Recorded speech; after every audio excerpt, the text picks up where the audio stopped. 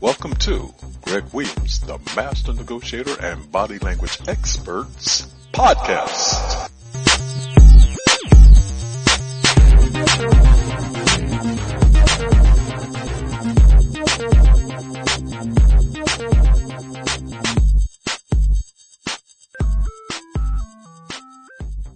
There's a thin line that separates the aspects of your life. To control those aspects, take note of when the line is fraying. Greg Williams, the Master Negotiator and Body Language Expert. Today's episode is titled, What is the Best Line to Be In? Have you considered that you stand in many lines throughout your life? Some lines are long, some are short. But do you know what makes either the best line to be in? And why you should consider it? The answer is, lines lead to wherever you're going in the next phase of your life. They also dictate how you will feel as you enter that journey. You'll be boarding the plane shortly. The pathway to the entrance of the plane is separated by a thin, hard plastic strip. A sign on one side of the strip indicates that it's for priority and first-class passengers. The other side says economy. The boarding path is about 4 feet wide. That means the only thing that separates the boarding process between first class and economy is that little hard plastic strip. And it's less than 1/8 of an inch in width. Oh yeah, on the first class boarding side, there's a carpet with a sheen on it.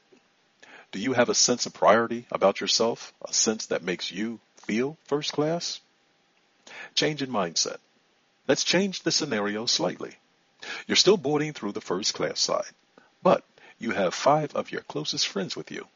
Somehow, when you booked your flight, you were the only one that secured a first-class ticket. Thus, your friends are sitting in coach. How do you feel in comparison to them, and how does that affect the relationship you have with your friends? Whatever it is, that line had an impact on it. It may be slight, but nevertheless, there was an impact.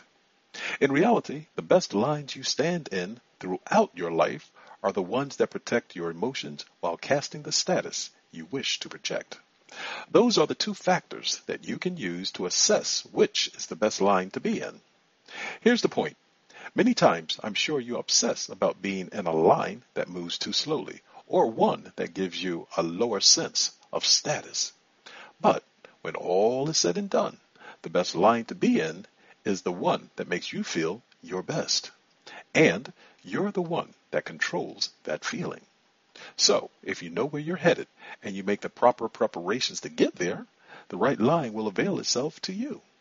And even if it doesn't do so at the time that you think is right, believe enough in yourself right then to know that the right moment will soon be right at hand. And everything will be right with the world.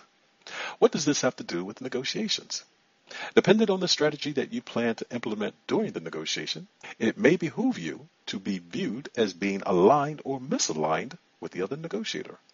That means you must be aware of when and where you draw a line in the sand, give the other negotiator a deadline, or make an offer that pushes him over the line. In every situation, you're forcing him into a line of decision. If that position doesn't serve you, don't jeopardize the negotiation by pursuing it. Check your line of thought and reasoning. You should always plan your negotiation with clarity and a sense of direction in mind. The way you implement that process will determine the degree of success you'll experience, and that hinges on the lines of thought that you invoke in the mind of the other negotiator. Remember, you're always negotiating. Thank you for listening to today's session of Greg Williams, the Master Negotiator and Body Language Experts podcast. If you'd like to leave a comment, please do so by sending us an email at Greg, G-R-E-G, at the, T-H-E, Master, M-A-S-T-E-R, Negotiator, Negotiator.com. You can also reach me at www.themasternegotiator.com and give us a like if you appreciate the content that you've heard in today's session. Until the next time on the next episode, remember, you're always negotiating.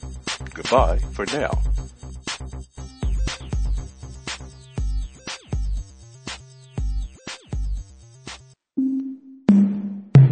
This podcast is a part of the C-Suite Radio Network. For more top business podcasts, visit c-suiteradio.com.